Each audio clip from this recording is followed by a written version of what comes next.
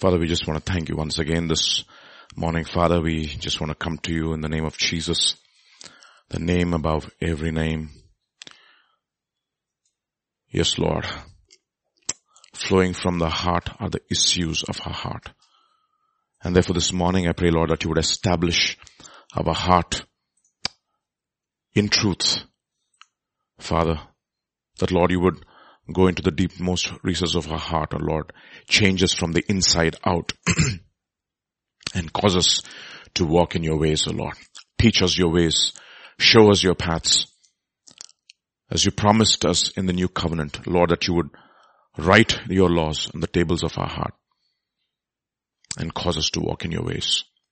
And therefore, do that work of writing this morning, O Lord, by the power of your Holy Spirit. Anoint us afresh.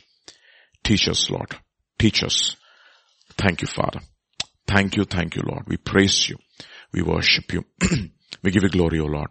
Thank you, Father. We give you glory. Once again, commit this entire time into your hands. Commit this time of meditation into your hands. Teach us your ways and show us your paths. We praise you. We worship you. In Jesus' name, amen. So we've been giving a promise of restoration. And one of the things that we all need to realize is that it is impossible. It is impossible for us to live the Christian life without the power of the Holy Spirit. If without the God who empowers us, without the Lord who's going to back us up. And that is the reason why in Ephesians chapter 6 and verse number 10, Paul will make a very powerful statement. He says, finally, my brethren, be strong where? In the Lord and in the power of his might. Okay. It is not by power, it is not by strength, it is by my spirit. It is the power of the Holy Spirit that whatever God has promised, if it has to come to pass, we need the power of the Holy Spirit, and it's impossible for us otherwise. And therefore, it's just not one time, but it is continuous. Look at what it says in Acts chapter 1. This is Jesus before he is taken away into heavens. This is what he says to his disciples. And he said to him, it is not for you to know the times and seasons. No, he says, all authority has been given to me. Go into all the world and make disciples of all nations. So, but that authority is useless until we have the power to implement that authority, right? And therefore he says, but you shall receive power, the power of the Holy Spirit, when the Holy Spirit has come upon you, and you shall be my witnesses. And Ephesians chapter 5 will say, look at what it says. We know this very well. See that you walk circumspectly, not as fools, but as wise, redeeming the time, knowing that the days are evil. And don't be unwise, but understand what the will of God is. Do not be drunk with wine, in which is dissipation or wastage, but be filled with the Holy Spirit. This is the way for Christian life. It is to be filled with the Holy Spirit continually. Okay, to be filled with the Holy Spirit continually. To be in a presence where there's a continuous flow of the Holy Spirit. Remember in Psalm 1 it says, blessed is the man that walketh not in the counsel of the ungodly. For he shall be like a tree. Who's that person who's going to be like a tree who's planted by the rivers of water? It says, the one who's meditating upon his word and who's delighting in his law and is meditating upon it day and night. And then it says, he shall be like a tree planted by the water, which shall bring forth its fruit what? When? In its season. Now that's remarkable, isn't it? For the Christian life, there is no season. We have to bear fruit all season. Remember the fig tree whom Jesus cursed? He goes and sees the green leaves, and he goes close to the fig tree to see if there is fruit, and he realizes that there is no fruit, and he curses it. Right? And therefore, in the book of Ezekiel, you'll see there's a different picture. What is the picture? I think it's the book of Revelation, if I'm right, where there's a continuous flow of the Holy Spirit, and then you have fruit all 12 months of the year. Every season. And that is essentially the position of a believer who is under the continuous flow of the Holy Spirit. Okay, continuous flow. And that should never stop in our lives. We sang that song, out of the heart shall flow the issues of life.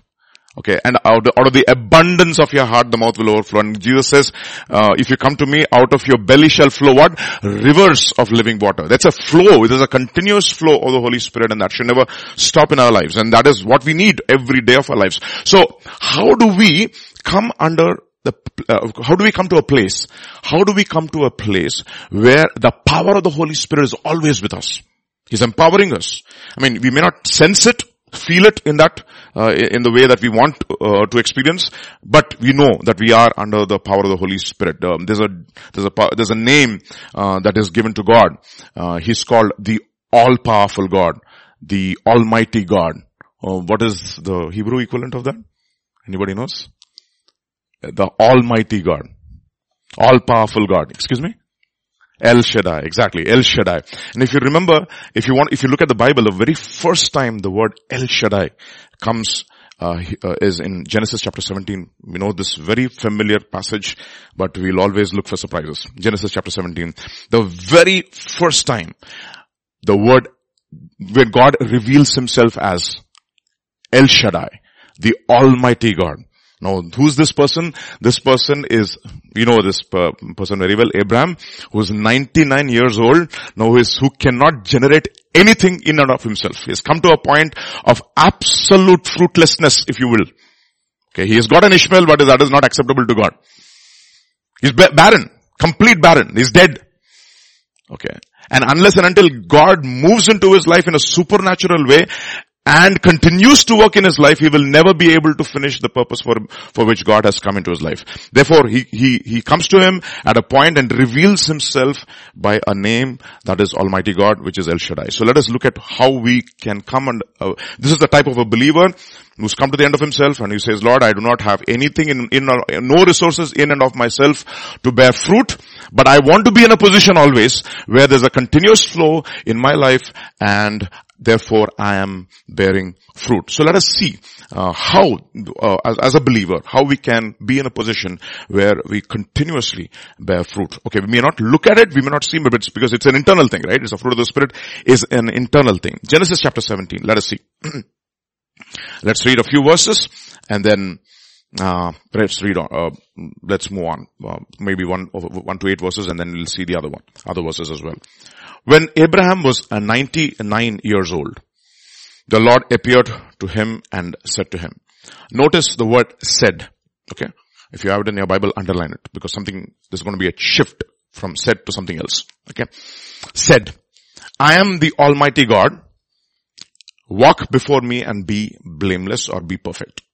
So he says, I am the Almighty. Okay, he's introducing himself as a name, the all-powerful God.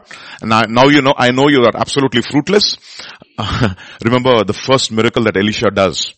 He comes to a place where everything looks beautiful on the outside. And then the people of that town come to him and he says, my Lord, everything might look beautiful on the outside, but absolutely dead. There's no fruit here at all. It's absolutely barren. And Elisha says something very powerful. He takes salt and he pours and cleanses the water there, right? And then of course, from that time onwards, it never remains fruitless. So I am the Almighty God, the God who is going to give you the strength to actually fulfill the destiny that I have for you in your life. So I am the Almighty God. Walk before me and be blameless, be perfect. Other translations will use the word perfect, complete, whole. Or rather press on towards maturity. Become the mature believer. That maturity means you're moving towards a point where you're growing, where you're fulfilling your God-given destiny. And I will make my covenant between me and you and I will multiply you exceedingly. How much? Okay. See, addition, I cannot add to you exceedingly. I can only multiply exceedingly. That is the reason why the principle of compound interest is the greatest miracle of mathematics. Not simple interest. Okay. Now if you people have drawn graphs, remember the exponential graph? How does it start? Anybody knows? Very slow. Remember? Exponential graph? I don't know if some people are looking at me very strangely. It's called an exponential graph. You know how it starts? Very slow. Very slow it starts and within a few minutes it shoots up. It's called asymptotic. It asymptotically shoots up. It goes towards infinity. Okay. But the initial start is very slow. But that's exactly how compound interest happens, no? What we call is there is a difference between a fixed deposit and recurring deposit. Right? Recurring, which gives you more yield? Recurring, exactly. Okay? Because the principal gets added to the interest gets added to the principal and it keeps on multiplying. It's interest upon interest upon interest. And what happens is that it's a very slow process initially, but if you are, patient and you don't expect results in a day, and if you believe in the principle of delayed gratification, okay, the yield is exponential. And after a while, it's called the parable of the pipeline. No, there's two ways of making money. This guy who goes to the water every day taking 2 buckets. Okay. Fills 2 buckets of water and comes back to his home and fills his trough with water. And there's another guy who's building a pipeline from the river to the home. Okay. And this fellow says, what are you doing? I'm building a pipeline. Hey, look at me. You don't even have water. It's going to take a long time. He says, be patient. Okay. And one fine day, this guy builds a pipeline and he puts a motor over there. Fruitful. That's exactly what God wants us to do. He wants to make us exceedingly fruitful. A lot of people, they're doing, they're going to the word and, filling, oil and maybe pouring it into their lives. But you know what God says? I want to have a pipeline. I want to send a pipeline. Remember the parable the vision of Zechariah? The 2, olive groves. This continuous flow of the anointing. It's a parable of the pipeline. Understand?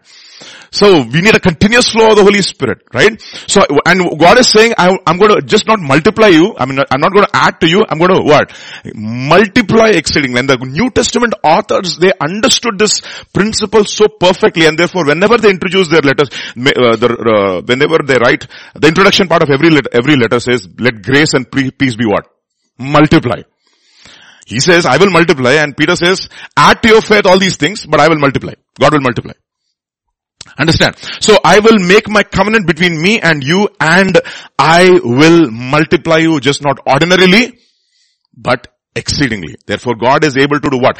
Exceedingly, abundantly, even above what we can even ask or even think. Ephesians chapter 3, verse number 20. Don't forget, right? All these verses, we've been learning them, remembering them, and been meditating upon them. So, what happens? Immediately when this voice comes to Abraham, what does Abraham do? Oh, sorry. Excuse me. Yeah. John's Gospel chapter 15, we know this, right? I am the vine, you are the branches. Unless you abide in me, without me you can do what? Nothing. You'll be absolutely fruitless without me. You need my continuous flow. This is what we call as abiding. See, a branch abiding means what? It's continuously connected to the trunk, and the sap is flowing continuously. The life is continuously flowing through it. Okay. And that is when it's able to bear fruit all season. Okay? All season fruit. And he says, my words, abide in you, and you ask whatever you want, and I will give it to you. So what does God tell Abraham? He says, Abraham, walk before me and be blameless or be perfect. So in other words, he says, if you want to be under my continuous flow of the anointing, 2 things you have to do. You have to walk before me. And then, even as you walk before me, press on towards completion or blamelessness, or live a life which is without blemish. Now the point here is this: where should you walk? Walk before me. Now the word is very interesting. The word is before my presence, or before my face, or rather the faces. Now, what does it mean to walk before God, and what does it mean to walk before the presence of God? What does it mean? And what does God give us when we walk in His presence? What does that presence signify, especially? So the very first time the word presence comes in the Bible again, the law of first mention, El Shaddai and the presence. It comes in Genesis chapter 3. You know this very well. Famous word. Verse 8 onwards. Only verse 8. And they heard the sound of the Lord, God, walking in the garden in the cool of the day, And Adam and his wife hid themselves from where? From the presence of the Lord. The very first time you see the word presence of the Lord comes in the Bible, what is Adam doing? Hiding. Now, what is there in the presence of the Lord? There are three things which are mentioned over there, very specifically. Very specifically.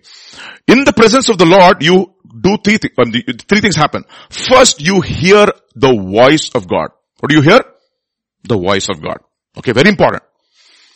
Now, the presence of the Lord, when was God walking? They heard the voice of God in the what of the day? Now the word for cool is very interesting. You know what the word for cool is? Excuse me? Ruach, yes. Spirit. Okay. Where you experience His Spirit. Okay. And school of the what? Of the day, which the Hebrew word for day is yom. Okay. Remember when the Lord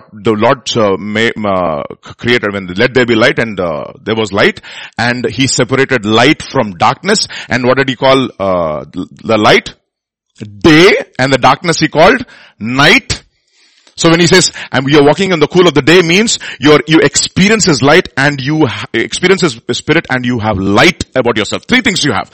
You hear the voice of God, you experience the conviction of the Holy Spirit, and third thing, you have light about your own self. Three things happen in the presence of the Lord. And therefore when God is asking Abraham, He's saying, walk before me and be thou blameless, means what? How can you walk before me? Walk in a position where you're continuously, what? Hearing the voice of God. Not just the word of God. You're hearing the voice of God. I remember when Samuel confronts Saul. You know what Saul says? I have obeyed the voice of the Lord. Exactly. The voice. You experience His Spirit, the ruach, the cool, the word for cool is cool, the Spirit of God is there, right there in the presence of God. And then you have a light. You have light about yourself. Okay. And that is the reason why Bible says the light came into this world, but men loved darkness rather than light, because their deeds were evil. But whoever is of the light, what does he do? He comes out of darkness, shows that his works are done in the light, that his works are wrought of God, and he shows himself. This is what it is. That is the reason why it says in Ephesians chapter 5, reprove those which are unfruitful, the unfruitful works of darkness. Don't hide them, but expose them, reprove them. And what exposes is light. There are works of darkness and there is a fruit of the Spirit, right? There's a works of darkness and there's a fruit of the Spirit. So what is the presence of the Lord? The presence of the Lord is where you hear the voice of God, you experience the Spirit of God, the manifest presence of the Spirit of God, okay? Where He begins to bring conviction into your life and you have light. Remember when the very first three verses in the Bible says, in the beginning God created heaven and the earth was without form and darkness was covering on the face of the deep, and the Spirit of the Lord was hovering. It was hovering. And the Spirit of the Lord will do nothing except what? The word of the Lord comes. That is the reason why worship is such a powerful instrument or tool that God has given us. So when we worship God, before we come to the word of God, when we worship God, the Spirit of the Lord, the entire place is filled with the presence of the Spirit of the Lord. He's hovering in that place. And when the preacher comes and speaks the word, what happens? You have what? Light. That is the reason why it says that the entrance of your word brings what? Brings light. But if the entrance of your word brings us to, for the entrance of the word to bring light, what should you have? You have to have the manifest presence of the Spirit of God in that place, so that you can hear the voice of God and so that the convictions of the Lord may be established in your heart. But remember, isn't it interesting? The very first time the presence of the Lord is mentioned in the Bible, what is man doing? Hiding. That's the problem. We hide. We hide. We don't like to ask the Lord to show us what we are. We hide. It's interesting. The second time the presence of the Lord is mentioned in the Bible, Adam hides. Another person, what does he do? Genesis chapter 4 verse 16. Then Cain what? Went out from where? From the presence of the Lord. and dwelt in the land of Nod in the east of Garden. What does he do? The place for the word Nod means what? Wandering. He became a wanderer. Okay. See, the first time the word presence of the Lord is mentioned, what is Adam doing? He's hiding. And the second time the word presence of the Lord is mentioned, what is Cain doing? He's fleeing. He's running away. So it tells me one thing. Okay. If you're Adam, you will hide. If you're Cain, you will wander. You will flee. Okay. Okay. Therefore you have to be in Christ and not in Adam. Understand that. Because it says, John's Gospel chapter 8, he says, I am the light of the world. He who walks in me shall not walk in darkness, but he will have the light of life. John's Gospel chapter 8 verse 12. He will have the what? Light of life, because I am the light of the world. That is the second Adam. So in the second Adam, there is light. And if you dwell in that light, remember, if you read through the book of Romans, the entire epistle to Romans is about the righteousness of God. And the outworking of the righteousness of God. You know what is the outworking of the righteousness of God? No condemnation. There is therefore now what? No condemnation for those who are in Christ Jesus. So as long as you're in Adam, you will hide. But if you are in Christ, you will expose, you will bring forth whatever is there inside and say, Lord, reprove me. I want to walk in the light. I don't want to run away from your presence. I don't want to hide from your presence. I don't want to flee from your presence. Look at what it says. Another passage in John's Gospel. This is not John's Gospel. This is Jonah. Jonah chapter 1 and verse 1 onwards. Now the word of the Lord, and you can, in your Bible you can see, you can understand, underline the word. The word of the Lord came to Jonah the son of Amittai, saying, arise, go to Nineveh, that great city, and cry out against it, for their wickedness has come up to me. And what does Jonah do? But Jonah arose to flee to Tarshish from where? From the presence of the Lord. You see? Okay. So, and you need to understand, the presence of the Lord and the Spirit of God, they are so intricately connected. Wherever the presence of the Lord is there is the anointing, the Spirit of the Lord is there. And He is the one who is bringing conviction. So you have two options. Either you hide like Adam and you become a hypocrite, or you flee like Cain and become a wanderer and a rebel. Or you come into Christ and experience no condemnation. Understand? Okay? And when you experience no condemnation, what happens? This is what David has to say in Psalm 139. I love this verse. He says, look at what he says. How the Spirit of the Lord and the presence of the Lord, the manifest presence of the Lord, how they are intertwined together. Psalm 139 verse 7 onwards. Where can I go from your Spirit? Or where can I flee from your presence? You see that? The Spirit of the Lord and the presence of the Lord coming together. And you know what he says? If I ascend into heaven, you are there. If I make my bed in hell, you are there. Ascend into heaven meaning early morning you do your devotions, that is when you are ascending into heaven. Isn't it interesting that you make your bed in hell? I always picture this, no? A man who's sitting on his couch and turning the TV. What are you doing? Making your bed. Okay? God is there in both places. If I take the wings of the morning and dwell in the uttermost parts of the sea, even there your hand shall lead me and your right hand shall hold me. If I say, surely the darkness shall fall upon me, even the night shall be light about me. Indeed, the darkness shall not hide from you, but night shines as the day. The darkness and the light are both alike to you. And therefore he says, Lord, search me and know me. Search me, Lord. That's how it ends, Psalm 139. Search me, Lord, and know me, see my hidden thoughts and lead me to the way of everlasting life. So the Spirit of God and the presence of God. Three options we have. What are the three options we have? Either you hide, either you flee, or either you get convicted and allow the Holy Spirit of God to do its work in our lives. That is how you walk before God and be blameless, so that you can come under see, God wants to empower us. Okay. But before He empowers us, He wants to rot His character inside of us. He wants to make us transparent. People without guile. That is the reason why it says, blessed is the man whose transgression is what? Forgiven, whose iniquity is purged. Blessed is the man to whom the Lord does not impute sin, and in whose what? Spirit there is no guile or deceit. And that is the reason why David cries out. Look at what David says in Psalm 51. We know this verse very well, right? The Spirit of God and the presence of God. Do not cast me away from your presence. Do not take your Holy Spirit. It is the anointing, Lord. It is the anointing which made me to fight against Goliath. It was the anointing which caused me to do supernatural things. It was the anointing of God over my life. It was the anointing of God which helped me to guard my father's sheep. It was the anointing of God which helped me to overcome the bear and the lion, my secret lives and my public life. And I don't want to lose that anointing.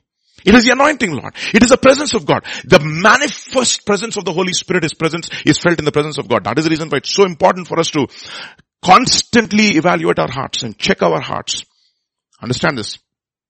I want to show you 5 usages. You cannot use the Holy Spirit. 5 ways the Holy Spirit works in our lives. 5 ways the Holy Spirit works. This is the work of God inside of us, not the empowering of the Holy Spirit. It is the work of God inside of us so that you can come under the continuous flow of the Holy Spirit and truly you will experience God as El Shaddai. Okay? Understand that. So 5. We'll find this. Spirit of God is also called the Spirit of grace. And you find these 5 in the Gospel according to John. First, you'll see in John's Gospel chapter 14, verse 15 onwards. If you love me, keep my commandments. And I will pray the Father and he will give you another helper. Who is that? The Holy Spirit. That he may abide with you. How long? No, that he may abide. It is not that he will abide. No. He may abide.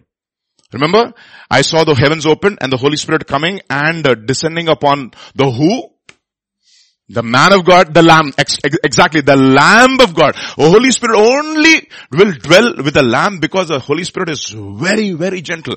And the only one person with whom he literally abided all the days of his life on earth was the Lamb of God. Okay. And it says about the bride, these are those who follow the Lamb wherever they go. Okay.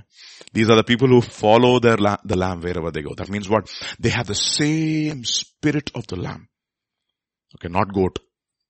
Goats are rebels. And Holy Spirit is very sensitive. Very, very sensitive. That he may abide. Who's he? He is called the Spirit of truth, whom the world cannot receive. Because it neither sees him nor knows him, but you know him, for he dwells with you and he will be in you. I will not leave you as orphans. So very first working of the Holy Spirit is that he gives us the assurance that we are no longer what? Orphans. You're no longer orphans. The spirit of rejection. Remember the pastor talked about it. The moment Adam was sent out from the Garden of Eden, what was Adam under? He was under the spirit of rejection. He was accepted. The very first word Adam heard about himself was what? About himself. Good. Not just good. Very good. Remember? Imagine now if you get a very good from your teacher. Those days, all the marks have been written and we good, we good, we good. Back in those days, I don't know if you have those teachers these days as well. Okay, we good. And one place you will never receive we good is in language. In English and in Telugu. Never. Never. Okay. My least mark was in English. when I was in class 10. Class 10, the least mark was English. The second least mark was Hindi. And the third least mark was Gult. Yeah. Okay, so languages, right? I will not leave you as what? Orphans. I will come to you. So what God is saying, the very first thing that the Holy Spirit will make you is, He will give you the assurance that, you know what, He will give you the confidence that you are no longer an orphan. You can come to God anytime. Okay. And you know that you are accepted. Okay. That is how, Paul addresses, the Romans, right? He says, the beloved of God. The beloved of God. And what is that, orphans? The same Spirit which caused Jesus to know that He was loved of the Father. He was loved of the Father. The same Spirit is there upon each one of us to give us the assurance that we are also what? Loved of the Father. That He has got our best interests in mind. He wants to make us what? 100% fruitful. Every test, 100%. He wants us to get. And He is there willing to do whatever it takes, to ensure that you get 100%. I mean, I saw some movies, this father wants to get his son pass his exam. So what does he do? He makes all the chits because this fellow is not even able to study anymore. So he goes to examination hall before the bell rings, and he hides himself and goes into the close to the examination hall, trying to prompt his son with all the answers just to ensure that he passes. That is of course, our Father will not do such things. But I'm saying, He has our best interests in His mind. So He says in Romans chapter 8, look at what He says. For you have not received the spirit of what? Bondage again to fear, but you have received what? The spirit of adoption, whereby we cry out what? Abba, Father. That is the reason why we can cry out, to call God Father. God what? Father. Our Father who art in heaven. The Spirit Himself bears witness with our spirit that we are the what? We are the what? Children of God. Okay. That is the reason why we have to be born again. We have to be born again of the Spirit. Okay. As many as have received Him, He gave them the authority to be what? Called the children of God. Those who are not born of the flesh or the will of the man or of blood, but who are born of God. Right? You have the spirit of adoption. You have the assurance. Galatians chapter 4 verse 6. And because you are sons, God has sent forth the Spirit of His Son. What is that? Sent forth the what of His Son? The Spirit of His Son. It's called the Spirit of Christ. The same Spirit which empowered His Son. It says, I think Acts chapter 10 verse 38. If you can quickly turn to it. Acts chapter 10 verse 38.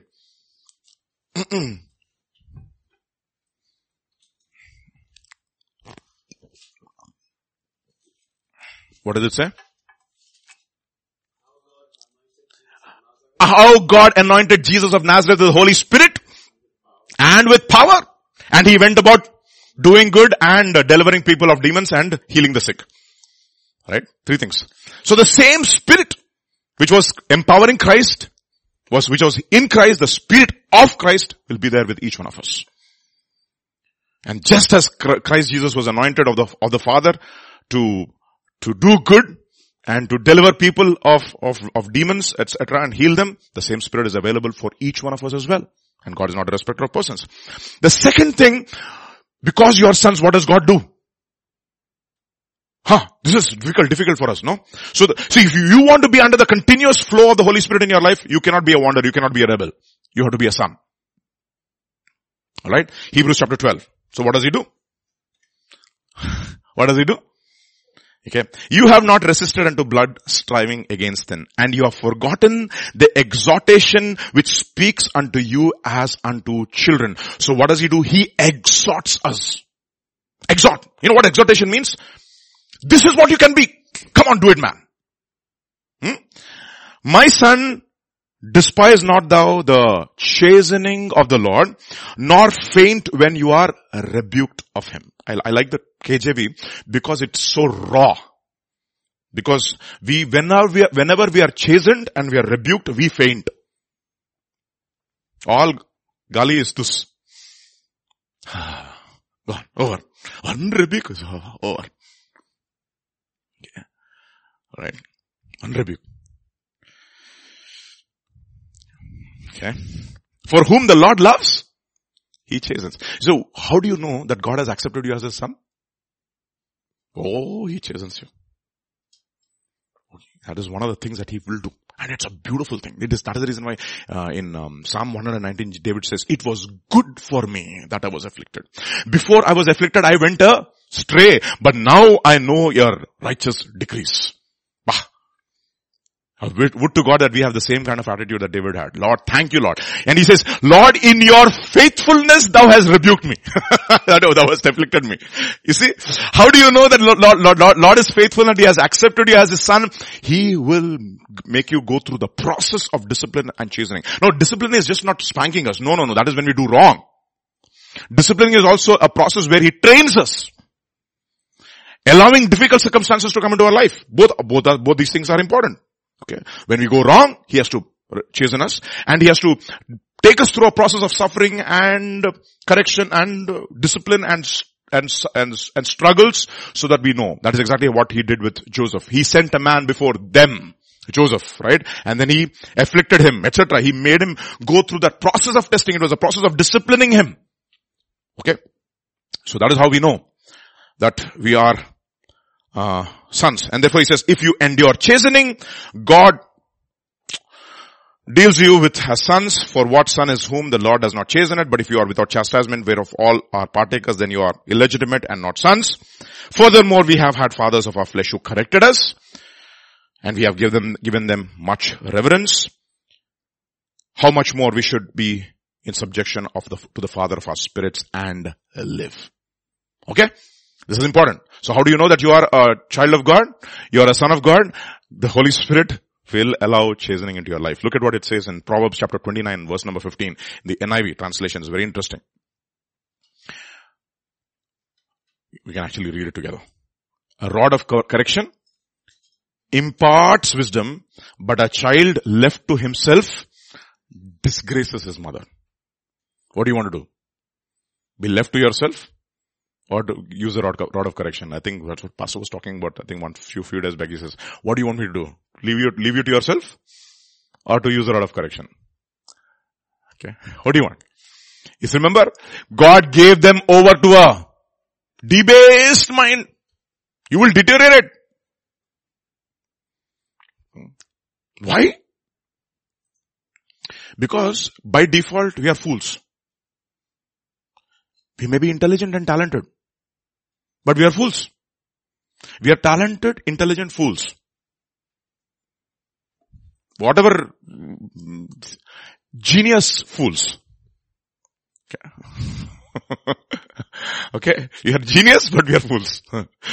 We have all the abilities and the giftings. We are gifted fools. Whatever adjective that you want to put it. I think what describes a noun? Yeah, adjective, right? Look at what it says in Proverbs chapter 22 verse 15. Foolishness is where? He is bound up.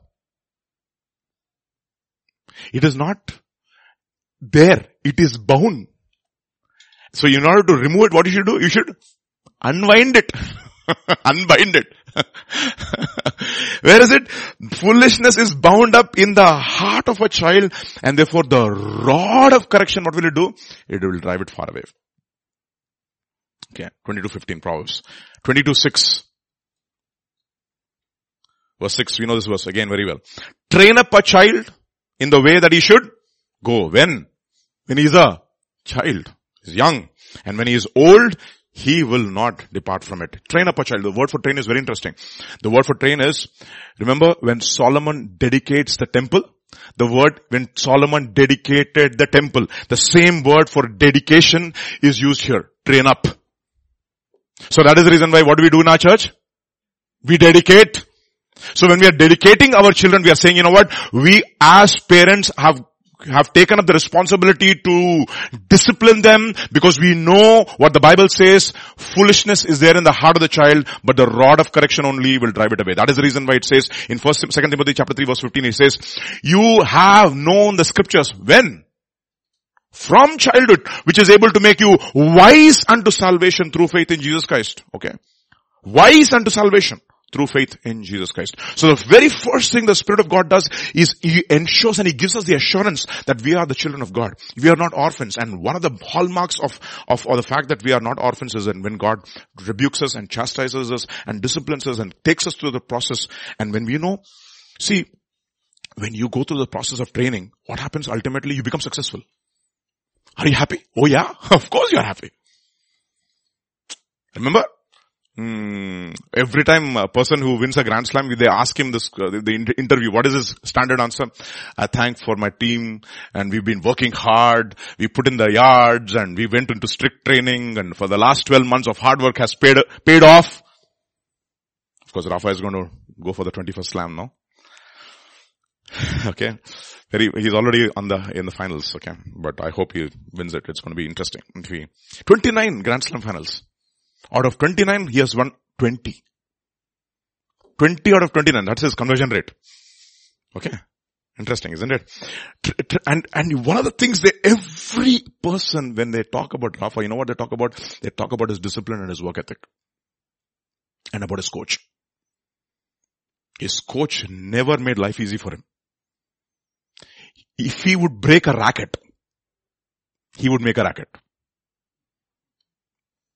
Give him you'll see one of the things that Rafa has never done in his 20 years of his career, or more than 20 years of his career, of his tennis career, he has never broken a single racket. That's in itself a great Grand Slam title. Train up a child.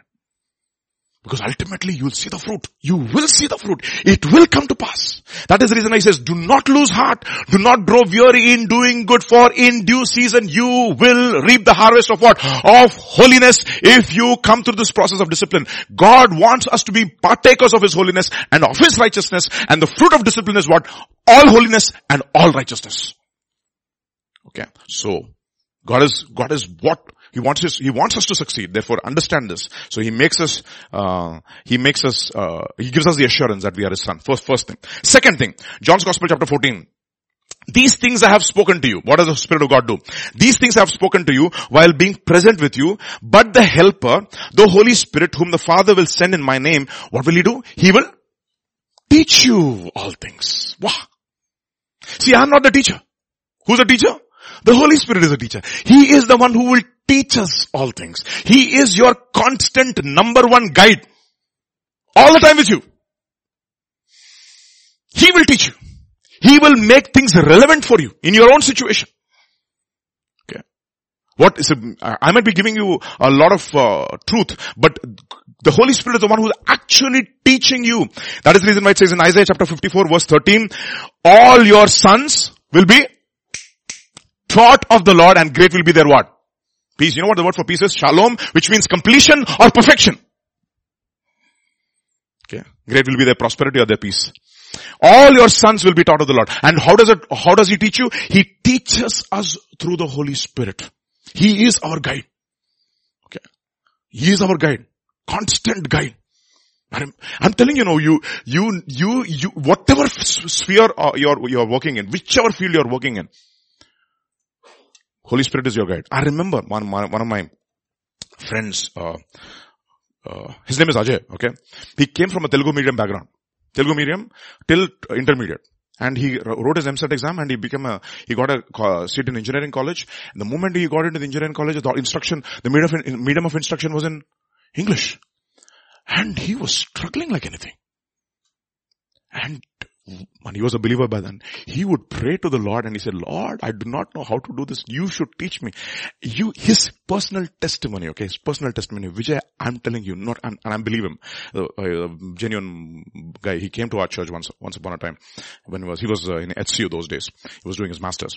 He said, Vijay, when I was struggling in my examination hall, I just said, Lord, I'm not able to answer. This very Spirit of God came into my hand. It started writing the answers through my hand. You know what that guy is now? He was a gold medalist in Mass MTech from HCU in VLSI, your field. And of course, later on, God called him to full-time ministry, and now he's working in Karnataka as a full-time minister. Okay, from HCU. Masters, gold medalist. I know him. Every field, whatever field it is. Okay.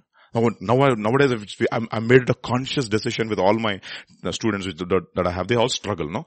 I said, Lord, grant us supernatural strength. Because some of them need it. They're all,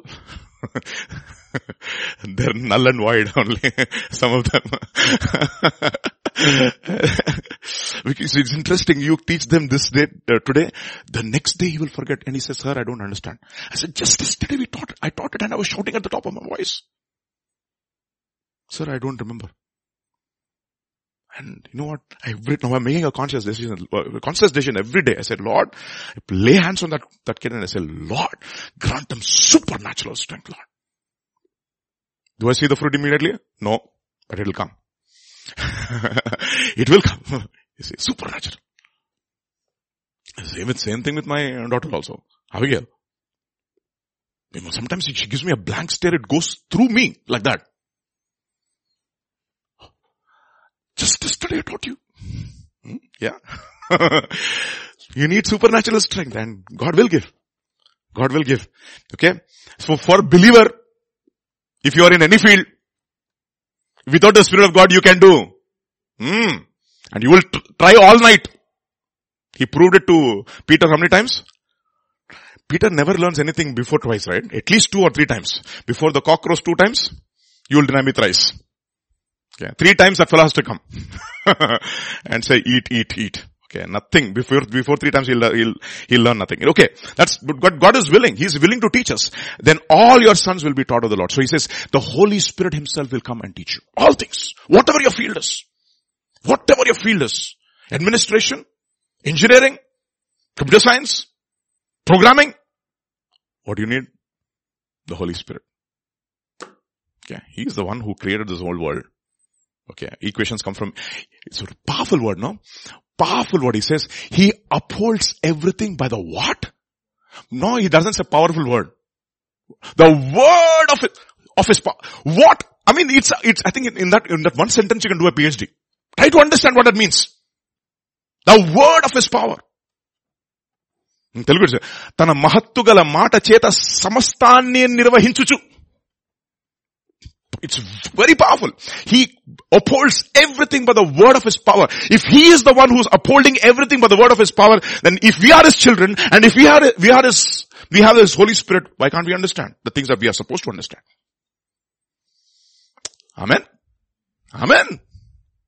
Okay. Look at what it says in, about Jesus, how the Spirit of God taught him. Isaiah chapter 50, verse 4, the word for teaching, it comes from the Hebrew word limud, which means to disciple, to teach. The Lord God has given me the tongue of the instructed, or the tongue of the learned, or the tongue of the taught. That I should know how to speak a word in season to him who is weary. He wakens me morning by morning. He wakens my ear to hear as the learned. And the Lord has opened my ear, and I was not rebellious, neither turned away my back. So every day in the morning, he taught Jesus. That is the reason why it says in Acts chapter 1 that Jesus, through the Holy Spirit, taught his disciples commandments before he was taken into heaven. He's the one who's going to teach you on what things? All things. What things? Okay, his divine power has given us all things pertaining to life. And if you heard the Nepali service, life is how to earn your money, how to become successful in your workplace, etc. That is life. And godliness, where you can always have a right standing with God. Okay. One constant guide he has given us is the very presence of God, the power of God. The same power which rose Jesus from the dead is available to each one of us. But that same El Shaddai. But in order for that to happen, walk thou before me and be thou blameless or perfect. That's the second thing. First thing what? He gives us the assurance that we are his sons. And therefore, because we are his sons, he disciplines us. Second, what does he do? He is going to be that one constant guide in our lives. He will teach us everything for us. Everything. Whatever is relevant for your situation, whatever your profession may be, he is going to teach us all things. Third thing. Look at what it says. But when the helper comes, whom I shall send to you from the Father, the Spirit of truth, who proceeds from the Father, he will testify of me, and you also will bear what? Witness. You know what he does? He makes us into what? Witnesses. He is the one who he comes inside of us and makes us into witnesses for God. Witnesses. In other words, he gives us the conviction. The word for witness is powerful, which means, to be ready to die for what you stand for. Martyr. Okay. He is the one who gives you that assurance. This is truth, man. And you can live and die on this. Okay. Revelation chapter 1. Look at what it says. Revelation chapter 1. The revelation of Jesus Christ, which God gave him to show his servants things which must take place shortly. And he sent and signified it by his angel of his servant John, who bore witness to the word of God and to the testimony of Jesus. He makes us into the people who will live a life of Christ. How does Christ live? Look at me. This is how we will live. And one constant prayer should be in your life. Lord, make me a little more like Jesus this year. A little more patient, a little more loving, a little more long-suffering, etc., etc., etc. Why? Look at what it says in Revelation chapter 19 again. This is, again, we know this verse very well. It says, and I fell at his feet to worship him, but he said to me, see that you do not do that. I am your fellow servant and of your brothers who have the testimony of Jesus. Worship God, for the testimony of Jesus is what? He is the spirit of prophecy. He is the spirit of prophecy. So understand this. So he will teach us all things. He will train us, he will teach us, and he will make us into his witnesses. He gives us the power to witness, to be a witness. So that is the reason why he says, wait in Jerusalem until you are endowed with power from on high. And what will happen to you? You will become my witnesses, right? You will be witnesses of my life, especially of the resurrection life. John's Gospel chapter 16, the fourth one. Nevertheless, I tell you the truth. It is to your advantage that I go away. For if I do not go away, the helper will not come. But if I depart, I will send him to you. And when he has come, what will he do? He will bring what? Convictions into your life. He will bring strong convictions. He will bring he will increase, just not convict you. He will also develop and wrought convictions into our hearts. This is what the standards of God are. Don't compromise. Who will teach us? The Holy Spirit. Remember this verse very well. This is our famous verse. Everybody knows this verse very well. 2 Timothy chapter 3 verse 16. What does it say? All scripture is what? Is God breathed. Is given by the Spirit of God. And what does it do? It is profitable for doctrine, for reproof. The word for reproof is for convictions, for correction, for instruction in righteousness. So he is the one who will develop strong convictions into your life. Remember that very old, that forward that we got from about John MacArthur, and he was telling his next generation, what should we have? What is your one advice to the next generation? He says, one thing before you go to college, have strong convictions. And who brings those strong convictions? It is the Holy Spirit. He is the Holy Spirit. He is the one who develops and says, you know what, these are the standards of God. Never compromise on it. That's exactly what happened to Daniel. When he went into Babylon, he was having those strong convictions. You know what he says? I will not defile myself. Strong convictions in the life of Joseph. So when he went to Egypt and when he saw all those temptations, he said, how can I do such things against God? How did he know? How did he know that adultery was sin? Because the law came much, much, much later. Because the Holy Spirit taught him. He had strong convictions. Strong convictions. Finally, the fifth one. John's Gospel chapter 16. I still have many things to say to you, but you cannot bear them now. You know what the Holy Spirit does? He knows exactly what your level is. And according to your level, He will put the burden. He knows you so well. That's what I mean, no? When He knows, I was talking to, our trainer over here, professional cricketer, no? You know what he does when he's training his students to bat? He has got a bowling machine. Okay. You know how does he start? The student says, sir, maximum speed, 100 kilometers per hour. And the sir says, okay, go, no problem. So when he goes and he starts batting, the ball comes at 100 kilometers per hour, okay? And now he's getting used to 100 kilometers per hour. And without them knowing, he increases the speed in the bowling machine. Okay. And those guys are playing the ball as if they're playing when it is 100 kilometers per hour.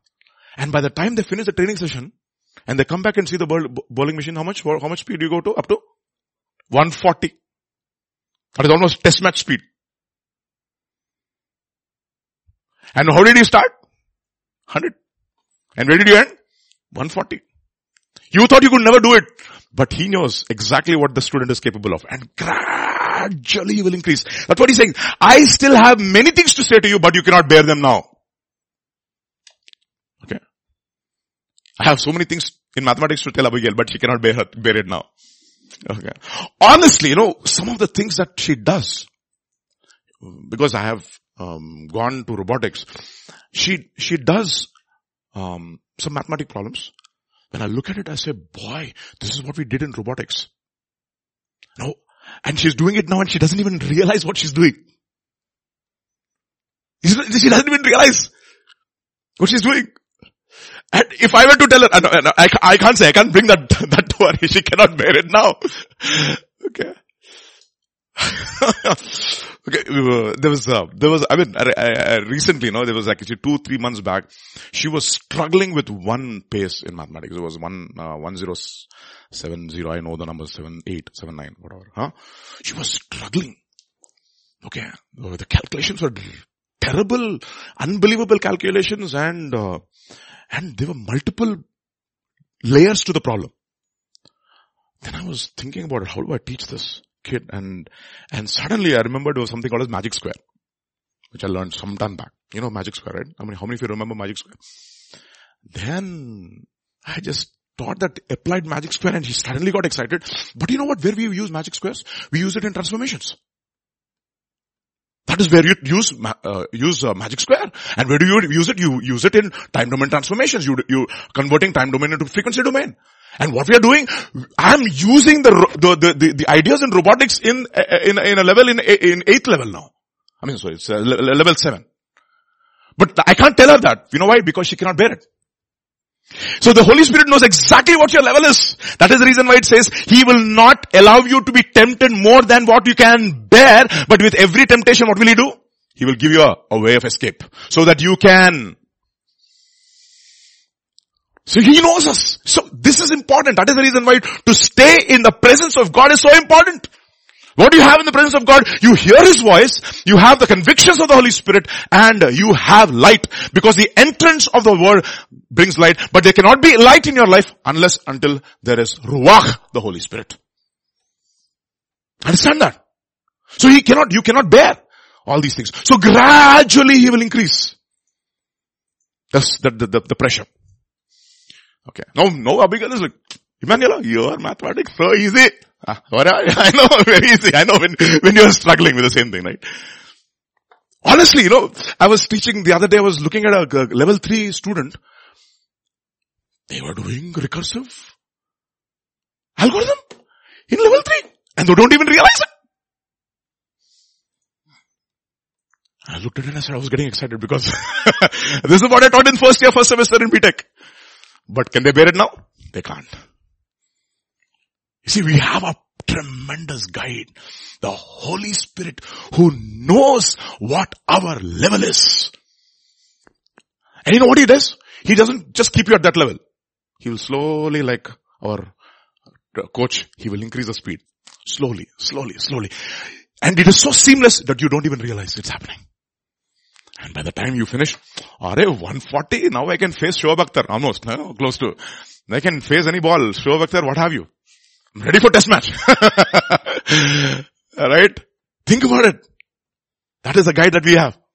Look at what He says. I still have many things to say, but you cannot bear them. Now, and He says, however, when He, the Spirit of truth has come, He will guide you into how much truth? All truth. Meaning what? All truth that you need to know. That's all. The all truth that you can bear about yourself and about God. Sometimes God will show His holiness we cannot bear. We cannot bear that light and we will go blind like Saul of Tarsus. That's exactly what happened. Maybe Saul needed, because he was already at PhD level, maybe, I don't know. He needed that 10,000 suns appearance. Boom! Finished. Because this guy was, when it comes to the righteousness according to the law, what did he say? Perfect. He's saying, I'm already perfect. Oh, you're already perfect? Okay. Let me show you my light. Boom! That's it. He was blinded. These standards of God I cannot bear. That is the reason why He says, He was born out of time. Okay. Boom. Okay. So, you cannot bear them now. But He says, however, when He, the Spirit of truth has come, He will guide you into all truth, for He will not speak of His own authority. Actually, the word for authority is in italics, means that He will not speak from Himself. And what does He do? But whatever He hears, what will He do? He will speak. It's remarkable. In other words, Holy Spirit has a ear. You don't never imagine the Holy Spirit as a person. That's what He's saying. Whatever He hears, He has a ear and He has a mouth. Amazing. So if we are filled with the Holy Spirit, we will also be able to hear, and we will also be able to speak. It's amazing, no? What a gift that God has given us. Therefore he says, is repentance bad? Like Pastor kept on asking that question in one of the sermons last year. He says, is repentance bad? Repent, for you shall receive the what? The gift of the Holy Spirit. And do you have to earn it? No. You have to earn a degree, but not the Holy Spirit. Okay. He's there for all who believes. Understand that? He will guide you into all truth. He will not speak of his own, but whatever he hears, he will speak. And he will what? Tell you the things to come. You know what it means? He will prepare you for the exam. Okay? What are you doing? Ultimately, there's an exam. There are two exams. The exams that we will face in this life. And ultimately we will face before the judgment seat of Christ. Two exams. Understand? Two exams we will face. Examinations after examination. You know what it says in the book of Job? The Lord tests me. How long? How often? Excuse me? Every moment. Thank you very much, Sammy. Every moment the Lord tests. So if you have to pass the exam every moment, what do you need? The Spirit of Christ. That is the reason why the Bible says in 2 Corinthians chapter 13 verse 5, he says, examine yourself to see if you are in the faith, to see if Christ Jesus is inside of you. Otherwise you have become what? What is that? What does reprobate mean? A person who has failed the test. The person who has failed the test. Understand this. So, he will not speak of his own authority. He will speak. He will guide you into all truth. He will hear. He will speak. And he will tell you of the things to come. Meaning, he will tell you, you have to be prepared. There's going to be a examination which is coming. I'm taking you through a process. You may not understand it right now, but the examination is coming. I already saw the question paper. I'm giving you training in accordance with the question paper. Okay. So, you will be able to, please, if you turn with me to, if you can, put Proverbs chapter 1, if I'm right, Proverbs chapter 1, and I'll exactly tell you the verse. Proverbs chapter 1. You can put it in NKJV, Sammy. Proverbs chapter 1. And verse number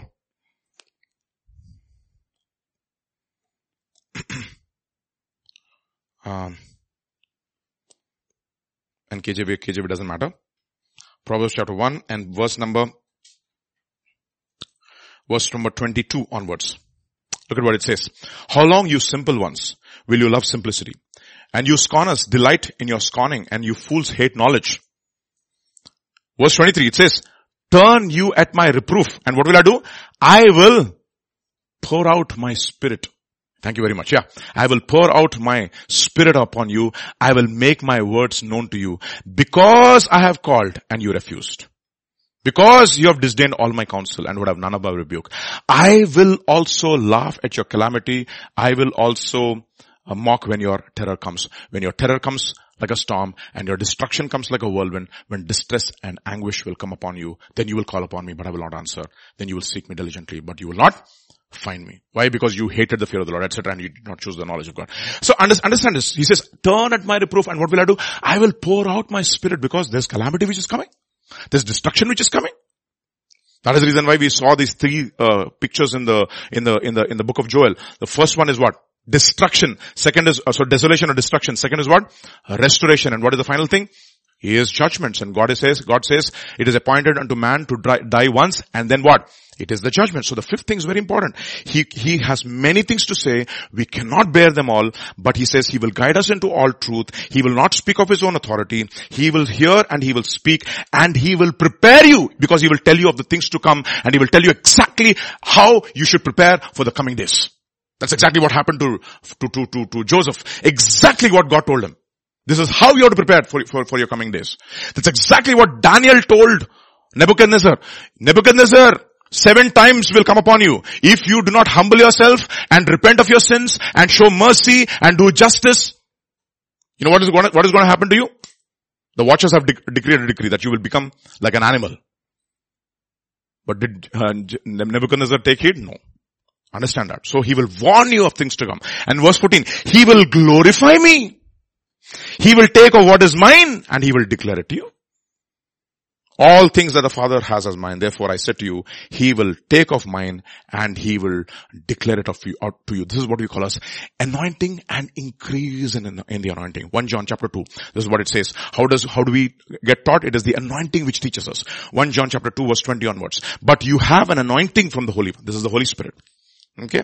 And you know all things. I have not written to you because you do not know the truth, but because you know it, and that no lie is in the truth. And 1 John chapter 2 verse 26 onwards. These things I have written to you concerning those who try to deceive you. But the anointing which you have received from him abides in you. And you do not need that anyone should teach you. So that is the reason why we have to constantly have the anointing oil in our lives. And how should it be? It should be like a pipe. The two prophetic voices in the book of Zechariah. And the lampstand which is continuously burning because there was anointing which was continuously being poured into their lives. Okay? Who are those voices? Those are the voices that the Lord has placed us under. Under whom the Lord has placed us. Different kinds of spiritual leadership, so that when we come under the authority that God has placed us under, spiritual authority that God has placed us under, what we are recipients of, we are recipients of His anointing. What are we recipients of? We are recipients of His anointing. How do I know this? Psalm 141 verse 5. Look at what it says. Psalm 141 and verse 5. Famous verse, I mentioned it sometime back. Let the righteous strike you. Strike you. It shall be what? What? Strike of righteous is equal to kindness. That is the reason why it says, better be the scoldings of a friend than the kisses of the enemy. And it says, and let him rebuke me, and it shall be what? Excellent oil. In Telugu it is very interesting. Tailabhishekam. Let not my head refuse it. Continuous oil. And you know what God does? Because it is only the humble He can teach His ways. You need the spirit of grace to be taught of God. You cannot do anything in and of yourself. You need the constant anointing. And why do people not have the power? And because they don't have the anointing. And why don't they not have the anointing? Because they have not been rebuked. That is the reason why it says in the 2 Samuel chapter 1, it says the shield of Saul did not have what? Anointing. Why? Because he never came under the rebuke of God. And therefore, he had anointing once. After that, the Spirit of the Lord left him. And he could never be taught. He will teach you all things and He will prepare you. That is the reason why it says, the Lord, He is the one who prepares my hands for war and my fingers for what? For battle.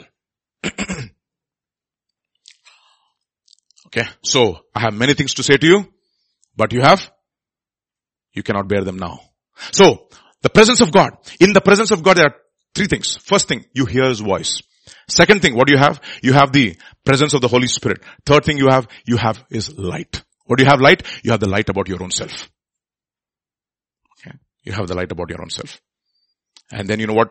That light, you know what? It will keep you from falling. And Jesus was continuously filled. And therefore He was continuously filled with the anointing of the Holy Spirit. And therefore He continuously overcame sin. Look at what it says in Hebrews chapter 5 verse 7. Look at what, we know this verse very well. Who in the days of His flesh, when He had offered up prayers and supplication with vehement cries and tears, and was able to save him from, to Him who was able to save him from death, and was heard because of His reverent fear. And what was the spirit that was resting upon Him? It was a spirit of the fear of the Lord, and He delighted in the fear of the Lord. And that is when you have light. When you have the anointing, you have light. You have light about your own self. The word of God becomes quick. It becomes living. It becomes active. And you know exactly what your heart condition is. Hebrews chapter 4. The word of the Lord is living and powerful, sharper than any two-edged sword. Piercing even to the division of the soul and the spirit, discerner of the joints and the marrow, discerner of the thoughts and the intentions of a heart. No creature can be hidden from His sight, but everything is naked and open to the eyes of Him to whom we must give an account. Therefore don't hide. But if you are in Adam, you will hide. And if you are a Cain, you will run. But if you are in Christ, you know what we'll do? You will bring out everything into light. Because you know why? There is therefore now no what? Condemnation for those who are in Christ. Amen? And you know what you'll say? You will continuously desire His presence. Look at what it says in Exodus chapter 33. Exodus chapter 33. Then Moses said to the Lord, see, you say to me, bring up this people, but you have not let me know whom you will send with me. Yet you have said, I know you by name, and you have also found grace in my sight. Now therefore I pray, if I have found grace in your sight, show me your ways, that I may know you, that I may find grace in your sight, and consider that this is your people. And you know what the Lord says? And the Lord said, my presence will what? Go with you, and I will give you rest. I will be there, continuously teaching you the presence of God, the face of God, the goodness of God, and the severity of God. We need both, because the name of God has both attributes. The goodness of God, which draws us to Him, because it's the kindness of God which draws us and causes us to repent. And it is the terror of the Lord and the severity of God which keeps us from sinning. And what does the presence of God do? It gives us both faces of God. The face which is good and the face which is severe. Both is required for us. And when we have both these things, we have continuous anointing, and we have the El Shaddai always there with us. And you know what he will wrought? He will wrought what we call as perfection and completion. And you will be complete and thorough, and you will be ready for every good work that God has in store for you in your lives. Amen. Okay, so don't run. Don't run. Don't hide. But be in Christ. Come to Christ. Come to Christ. There is therefore now no condemnation. There is no condemnation. I love that story, when this woman caught in adultery is brought before Jesus. What do you say? What do you say? We caught this woman in the very act of adultery. Your standards are very high, right? You are the one who said, I know it has been written that you shall not commit adultery, but you said, but I say, if any man has lusted after a woman in his heart, he is already committed adultery with her. Oh, you whose standards are very high, we have seen this woman caught in the very act. What do you say? You know what Jesus says? Powerful statement. He who is without sin, let him cast the first stone. He doesn't say, he who has not committed any sin. Milo papamu leni vadu. That Telugu. Papamu cheyyani vadu kaadu. Not the person who has not committed any sin, but the person who has no sin in his life. Cast the first stone. And what happens? It's remarkable. Everybody from the youngest to the oldest, actually from the oldest to the youngest, they leave the presence of God. And you know what he says? He looks at the woman, he says, woman, where are your accusers? Lord, they're not there. I also will not accuse you. Go and sin no more. There is therefore now no condemnation for those who are in Christ. What a powerful testimony that we have in front of our eyes. So it doesn't matter where you have fallen, how we have fallen, you can come back to God, because as long as you are in Christ, there is no condemnation. The outworking of the righteousness of God, is that you have no condemnation and you will walk without condemnation, constantly having the assurance that you are His son. And because you are His son, He will be rebuked. I think the covenant of David, I don't know which psalm is it, where he talks about covenant of David. I will visit their iniquity with rods and their sin with stripes. Oh, that's a powerful word. If you can find that, it'll be great.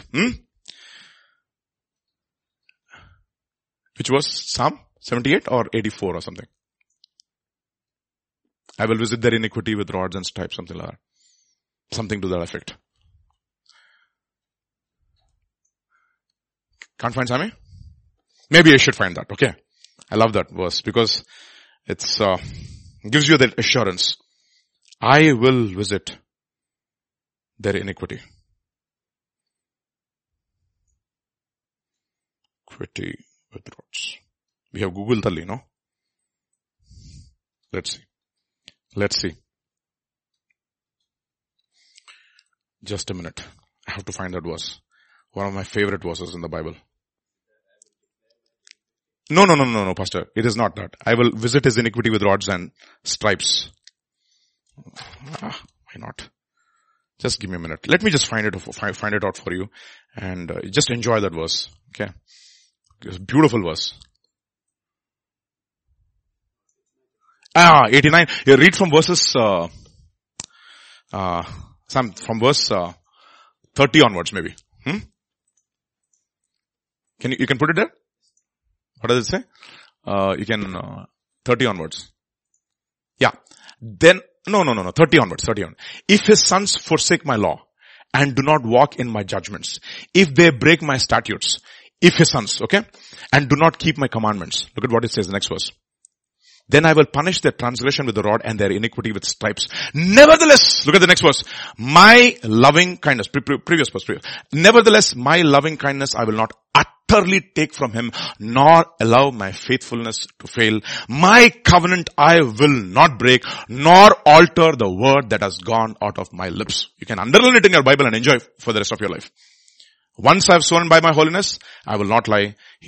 To David, his seed shall endure forever, and his son as a son before me. And we are all, by faith, the sons of David, the son of our David. And if we, as sons of David, forsake his law, what will he do? He will visit us. He will visit us. But he will never take his loving kindness away from our lives. And it is in kindness, it is a kindness of God that he will bring us back and discipline us. Thank God for that kind of an assurance. So the five workings of the Holy Spirit we looked at. And let's move on to the next. So what is the ultimate purpose? The ultimate purpose is to make us blemishless or blameless or perfect. And how does he do it? It says in Ephesians chapter 5, husbands, love your wives, just as Christ also loved the church and he gave himself for us, and that he might sanctify her, cleanse her. By the what? By the washing of water by the word. Okay. Washing of water by the word means he will pour his word into our lives. And then what does he do? That he might present her to himself as a what church? First glorious church, having no spot, having no wrinkle, that he should be holy and he should be without blemish or perfect or blameless before him. That's what God desires to do in everyone's life, and more so in us who are the seed of Abraham. So let's go back to Genesis chapter 17. No, look at these two verses. They've got such incredible depth. God is so layered in his Bible, in his word. So, when Abraham was 99 years old, the Lord appeared to Abraham. And what did he do to him? He said to him. I like that. What did he do? He said to him. The Hebrew word is Amar. Amar. To say. I am Almighty God. Walk before me. I am El Shaddai God. Walk before me and be blameless. And I will make my covenant between me and you, and I will multiply you exceedingly. So how does Abraham respond? How should you and I respond? I love this. Then Abraham fell on his face. Kya baat hai? You see, when you have such a powerful visitation of God, what can you do but fall flat on his face? Okay, fall flat on your face. Then this is a posture of total absolute humility and knowing that your absolute worthlessness before God. That's exactly what happens to Daniel. When Daniel sees the vision of God, you know what happens to him? He says, I fell flat on my face. And in KJV it's very powerful. He says, my comeliness turned in me into corruption. And I fell flat before his face as a one who's dead. When John sees God in the island of Patmos, you know what does he do? He falls flat on his face before God. He has a revelation of who God is in all his power and in all his holiness. And you know what that God's saying? I'm going to be with you. I'm going to empower you. So in the first verse, he spoke to Abraham. And when Abraham fell flat on his face, what happened to him now? I like that. I like that. What happened to you? He began to talk to Abraham. You know the Hebrew word is dabar.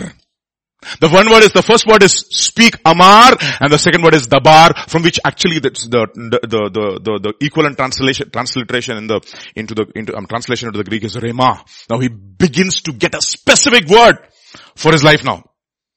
He begins to have a conversation, revelation as to how this is going to happen to him in his life. Look at what he says. As for me, behold, my covenant is with you, and you shall be a father of many nations. I'm going to change your destiny now. No longer shall your name be Abraham. Okay. Abraham is what your father gave you. Exalted father. And your name shall be now what? Abraham. Why? Like that. For I will make you God. I have made you. I have made you a father of many nations. And then, look at what it says. I will make you exceedingly fruitful. I will make nations of you, and kings shall come from you. I will establish my covenant between me and you and your descendants after you in their generations, for an everlasting covenant to be God to you and to your descendants after you. Then what happens? How do you have this covenant? He who is 8 days old among you, you shall be circumcised. What you should do? What should you do? So that this covenant which I have given you should become, which should truly come into pass into your lives. What you should do? All those people who are 8 days older, you shall be circumcised. Every male child in your generations. He who is born in your house or bought with money from any foreigner who is not your descendant. He who is born in your house, he who is bought with your money must be circumcised. And my covenant shall be in your flesh for an everlasting covenant. And the uncircumcised male who is not circumcised in the flesh of his foreskin, that person shall be cut off from his people. He has broken my covenant. And what does he do now? Look at what he says. He calls him Abraham, right? Then the Lord said to Abraham, as for Sarai, your wife, you shall no longer call her what? Sarai, but you shall call her name Sarah. Which means what? Because she's going to be a mother of many nations. So two people's destiny is being changed. Their spiritual destiny is being changed. So when El Shaddai comes and he enters into a covenant with you, you know what's going to happen? Your destiny, he was going to change your destiny. How does it happen? By we coming into a covenant with him. That is a covenant of circumcision for him. But for us in the new covenant, it's something else. So look at the consistency of scripture though. When Abraham was 99 years old, God asked him to get circumcised the very same day he got circumcised, right? And what did God call him after that? His name was Abraham. Notice, Ishmael's name did not change. Ishmael remained Ishmael. Okay. Now look at the consistency of scripture. On the day he was circumcised, his name was changed, meaning this is now your spiritual God-given destiny. Look at what it says in Luke's Gospel chapter 1 on the 8th day. Verse 59. So it was on the 8th day that they came to circumcise the child, and they would have called him by the name of his father, Zacharias. His mother answered, no, he shall be called John. That's the destiny. What does it mean? The Lord is gracious. His name. On the 8th day, you get a spiritual name, a new beginning. 8 signifies what? A new beginning. Look at another, this is consistency again of scripture. It's not 1, 2, 3. In the mouth of 3 witnesses, everything gets established. Abraham was 99 years old. On the day he got circumcised, God gave him a new name, called him what? Abraham. He called his wife Sarah. On the very day that he got circumcised, he changed his spiritual destiny. In other words, they will begin to possess their spiritual destiny now. On the 8th day, he circumcised John. They did not call him Zechariah. He called him what? John. Why? Not after his father. His father did not believe, but this man will believe. Okay. He will have a destiny which God wants to give him. And again, look at the consistency of scripture. Luke's Gospel chapter 2. Our very Lord, Jesus Christ. Verse 21. And when 8 days were completed for the circumcision of the child, he called his name Jesus. You see that? For he shall save his people from there. That is the spiritual destiny. And what does it tell me? What does circumcision signify therefore? It signifies your no confidence in the flesh, and that now you're beginning to possess your God-given destiny. Okay? Now you're beginning to possess your God-given destiny. Philippians chapter 3. Look at what it says. Though I also might have confidence in the flesh. If anyone else thinks that he may have confidence in the flesh, I more so. But before that, I think we should look at verse 3. Sorry, I didn't put verse 3 here. Philippians chapter 3 verse 3. Yeah. Thank you very much. Thank you. Yeah. Verse 3. Put it up there on the screen. Okay. For we are the circumcision. 3 things. Who worship God. Philippians chapter 3 verse 3, bro. 3. What does it say? For we are the circumcision who worship God in the spirit, who rejoice in Christ Jesus, and third thing, who have no confidence in the flesh. That means what? Now truly, the very spiritual, we begin to experience, it's like this, no? The moment you cut away and put no confidence in the flesh, that is when the Spirit of God begins to operate. You will really experience the El Shaddai of God, the power of God flowing through you. Your source will no longer be the source of the flesh, which is of the devil. Your source will be the power of God himself. But how is that being wrought? It's being wrought because what? You have put no confidence in the flesh. And what is happening? The power of God. Now what is happening? You worship God in the Spirit, first thing. Second thing, you rejoice in Christ Jesus. Third thing, you have no confidence in the flesh. And actually, all those things that you think that are very, very powerful in the flesh, you consider them as rubbish and dung. It says, for though I might have confidence in the flesh, if anyone thinks that he may have confidence in the flesh, I more so. Circumcised when? On the 8th day. But that did not actually wrought that spiritual destiny in my life. The new covenant circumcision is completely different. What is circumcision? The God-given destiny. If you stop saying, Lord, I died to my flesh and I want to live unto God. It is, one way is when you begin to live in the reality of your baptism. So, how does this come to pass in the life of Abraham? How does Abraham outwork this in his life? Outworking of this in his life. How does Abraham begin to possess his God-given destiny? In Romans chapter 4. Let's see. This is when God visits him when he is 99 years old. The revelation is always there in the new covenant, right? Romans chapter 4 and verse 19 onwards. And not being weak in faith.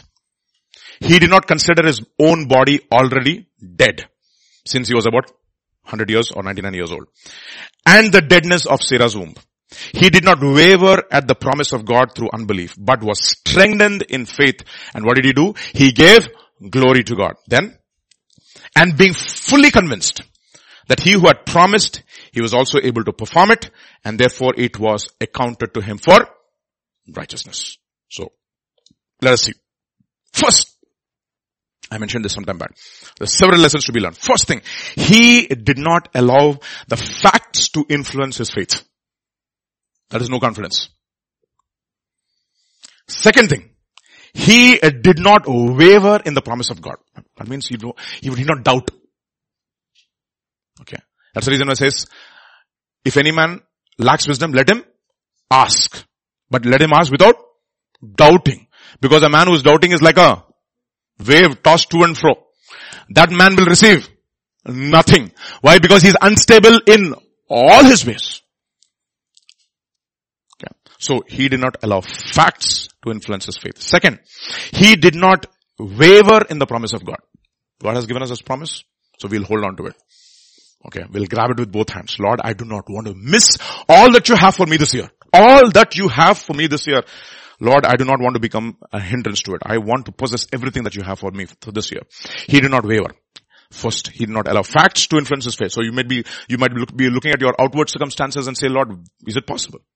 You look at your own self. You look at your past failings. Okay. Is it possible, Lord? God says it is possible. Okay.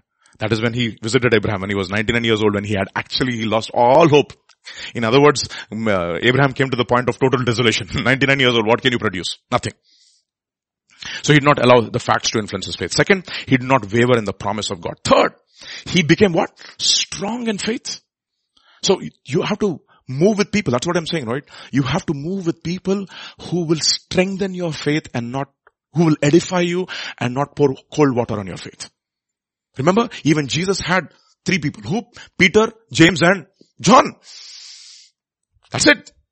Peter, James and John. These are the people who stood close to Jesus. They had faith, which was weak, but they had faith. He became strong in faith. That is the reason why come together as often as you can, as believers, so that you can come under the teaching of the word of God, so they can be strengthened in faith. Okay. It is the hearing which comes from faith which will give you the Holy Spirit. Galatians chapter 3, if you can put verse 5. Galatians 3 verse 5, just comes to my mind. Galatians chapter 3 verse 5. He who supplies the Spirit and works miracles among you. Will he do? Yeah, thank you. He who supplies the Spirit to you and works miracles among you, does he do it by the works of the law or by the hearing which comes from faith? Understand it. Remember, Jesus says, ask and you shall receive. Seek and you shall find. Knock and the door shall be opened. For everyone who asks, receives. And how do you ask? Friend. My friend. That you remember that friend? The importunate friend? Because of his continual coming. Kept on asking. And he says, if you being evil fathers can give gifts to your children, how much more your Father in heaven will give you the what? The Holy Spirit, if only you. Now the point is, how do we ask? We ask in our secret closet of prayer. That is one way we ask. Second way we ask is when we come and sit under the teaching of the Holy Spirit and we receive the word of God by faith. What happens? It says, therefore he who supplies the Spirit and works miracles among you, will he do that by the works of the law or by the hearing of faith? If you start listening to the word of God and when you receive it by faith, you know what happens? Or the very Spirit of God begins to fill you. You continuously you'll be filled with the Holy Spirit. That is the reason why it says in Psalm 133, how pleasant it is to see brothers to dwell together in unity, because it is there. You have the anointing of God. And when we receive the word, when all of us come together and we sit under the teaching of the word of God and we receive the word of God by faith, you know what God is doing to us? He's filling us with the Holy Spirit. He's filling us. It is one way we ask. How do we ask? We come regularly. We take every opportunity, especially under the person whom God has appointed you under. You come under that person. Listen to the teaching over and again, because that is where the Lord says He has pronounced a blessing, even life for evermore. So, he did not waver in his promise. How did he not waver in his promise? By becoming strong in the faith. So he did not allow anybody or anything to put water on his convictions. Then, fourth thing, he was focused on the glory of God. What is my aim? Focus on the glory of God. Remember, it was, I think, 2015, just before we were getting ordained, Pastor Eric and I, Pastor gave me a book actually. It was by Oswald Sanders. And I forget the title of the book. I was reading the first verse was from the book of Jeremiah, where Jeremiah was telling Baruch, chapter 45. What did he tell Baruch? Thank you so much, Peter. You're spot on. Seekest thou great things for yourself, seek them not. I mean, I can never forget that. Very first when I opened the book, that the first word that came to me, so it was just few months before we got ordained. You know what? Seekest thou great things for yourself? What? Seek them not. Let me tell you something. The truth which I have learned.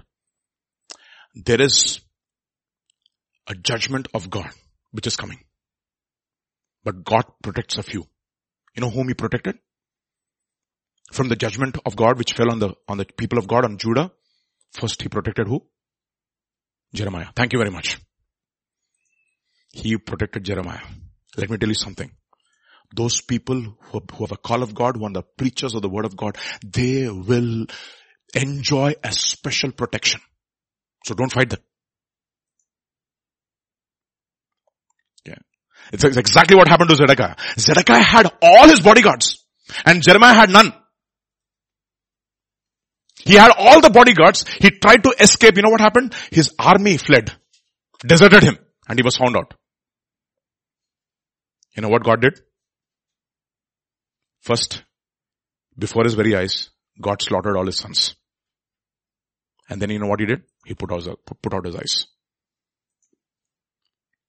But Jeremiah enjoyed protection. So, the first kind, if you are a genuine preacher of the word of God, you will enjoy divine protection. It's not that you will not be persecuted, but you will, before your time, nothing is going to happen to you. You will enjoy divine protection. And the second thing, Baruch. He escaped the judgment. You know what God says? Because you are a faithful student and you came under the anointing and the teaching of the prophetic, you know what's going to happen to you? Your life will be a prey for you. I will protect you. The third kind. You know who that first person is? Excuse me? Ebed-Melech. It's interesting. The Bible, the book of Jeremiah starts with this very interesting rhetorical question. Can an Ethiopian change his color? Or a leopard had spots. And it's very interesting. There is one Ethiopian in the entire book of Jeremiah who changes his color. And who is he? Ebed-Melech, the Ethiopian eunuch. And what does he do? He protects the prophetic word. And he enjoys divine protection. Okay. These are truths that you have to put them in your heart. So you know what God is telling us? Be a Baruch. Be a Baruch. Don't seek for big things for yourself. Do what you are asked to do. That is the reason why it says, whatever giftings that you have got, that God has given you in 1 Peter chapter 4, verse 3 says, as the manifold stewards of the grace of God, do it. If you are a person who's called to teach as the oracles of God. And if you're a person who's ministering, minister it in the strength that God provides, so that in all things who gets the glory? God gets the glory. God gets the glory. Do not seek big things for yourself. You want to enjoy the protection of God? Come under prophetic teaching. You will enjoy divine protection. Don't flee like Cain. You will enjoy divine protection. It's amazing how Ebed-Melech, Baruch, and Jeremiah are spared. And who comes and speaks kindly? The very enemies of God. Nebuchadnezzar and Nebuzaradan, the captain of the host, comes and speaks kindly to Jeremiah. Go wherever you want, you go and enjoy. Amazing. Amazing. You will enjoy divine protection. Okay. Baruch will enjoy divine protection because he will never seek for big things for himself. Oh, I'm under Jeremiah now. One day I'm going to become the prophet in charge and then I will have glory. Jeremiah says, Baba, I am not married. You don't seek glory for yourself. Okay. Don't seek big things for yourself, Baruch. Okay. He was focused on the glory of God. Fifth one. He abandoned himself completely on the faithfulness of God and on the power of God. Completely abandoned. Okay. That is a new covenant. Okay. How does the new covenant start? On the cross. When Jesus pronounces. What does he pronounce, Sammy? Into your hands, Lord, I commit my spirit. That is how the new covenant starts. Complete, total abandon on the purposes of God. Complete. So 5 things. Don't allow the facts. Oh, past failures are facts. Your resume is a big fact.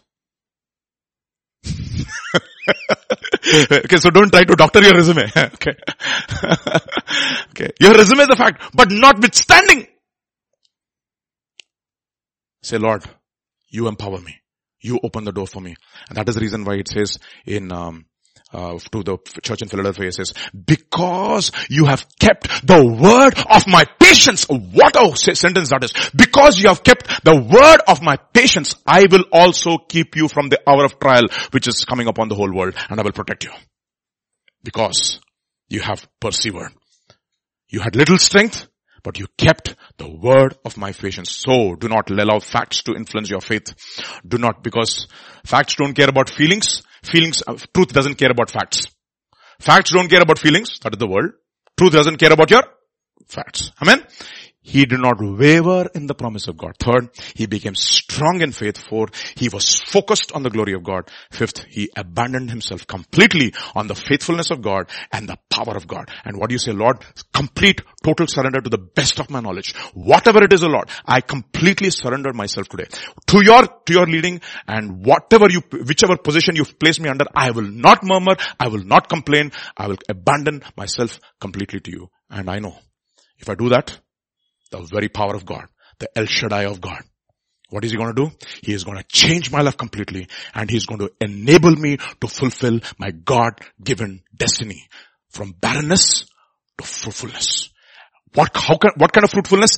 Exceedingly multiplied fruitfulness. Exceedingly multiplied fruitfulness.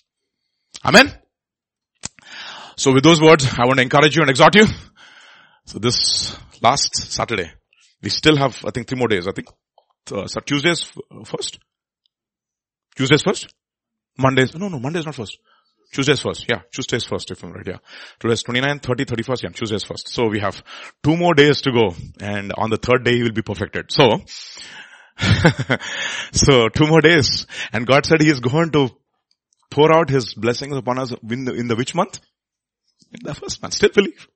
Abandon yourself. Don't give up the study of the Word of God. And that every time that you have been given opportunities, work to the best of your ability. Don't waste your time. Don't get discouraged. Don't get depressed, and let not circumstances and your own failures cause you to get depressed.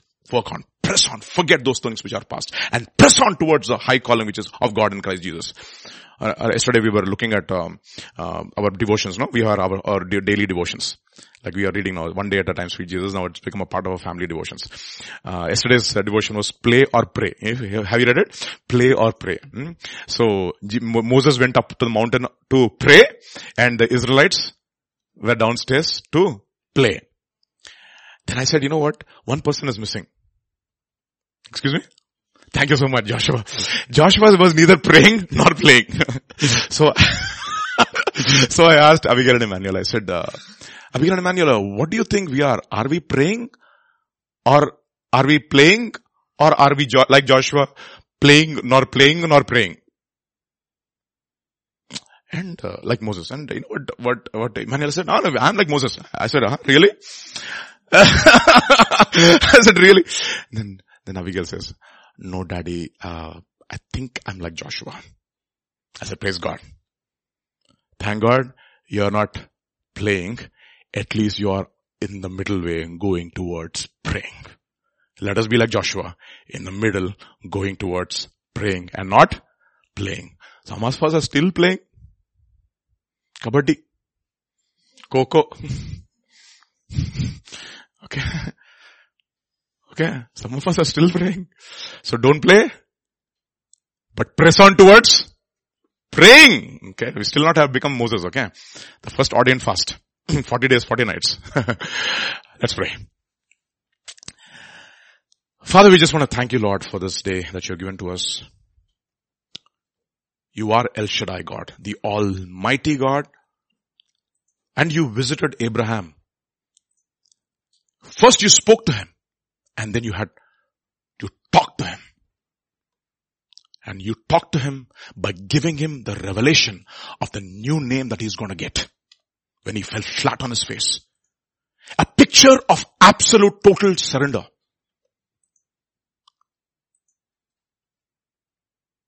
Even though he laughed on his face, in his heart, and he said, can I rot something which is of God when I'm 99 years old? But you changed his destiny, Lord. And many of us, oh Lord, we are in that point, oh Lord, and we look at our own lives and we look at our past failures and our own circumstances. And we have to just laugh on our faces. Can anything good come out of my life? But thank God that you visited him at that point when he came to his rock bottom position.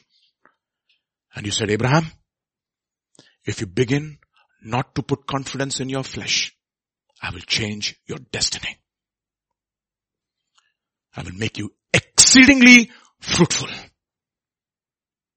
The very power, the very breath of God, the power of God through the power of the Holy Spirit will empower you to be fruitful in your life, and to fulfill your God-given destiny. And I pray, Father, that each one of us will not lose heart, but will press on. Whatever be the failures of our past, we will not look at them. Even through this month, we might have failed. Even through this day, we might have failed. But thank God that you are visiting us every day. And I pray, Father, that you would speak to us personally and exhort each one of us that we will hold on to the destiny that you have given to us, not wavering in faith, but totally abandoning ourselves to the faithfulness of God. To that end, I pray that you would bless your people. All of us, we are your people, and we know, Father, that you are a Father who wants the best for your children. Enable us to believe that. Enable us to experience the assurance of being your sons by having the Holy Spirit inside of our heart, who's already there inside of us. and let him continually increase, that his lordship will increase in our lives. And your word says where the Spirit is Lord, there is liberty. We thank you, Father. Bless each one of us, empower us, strengthen us, prepare us through this day, and prepare us even for tomorrow when we are found in the house of the Lord to listen to your word.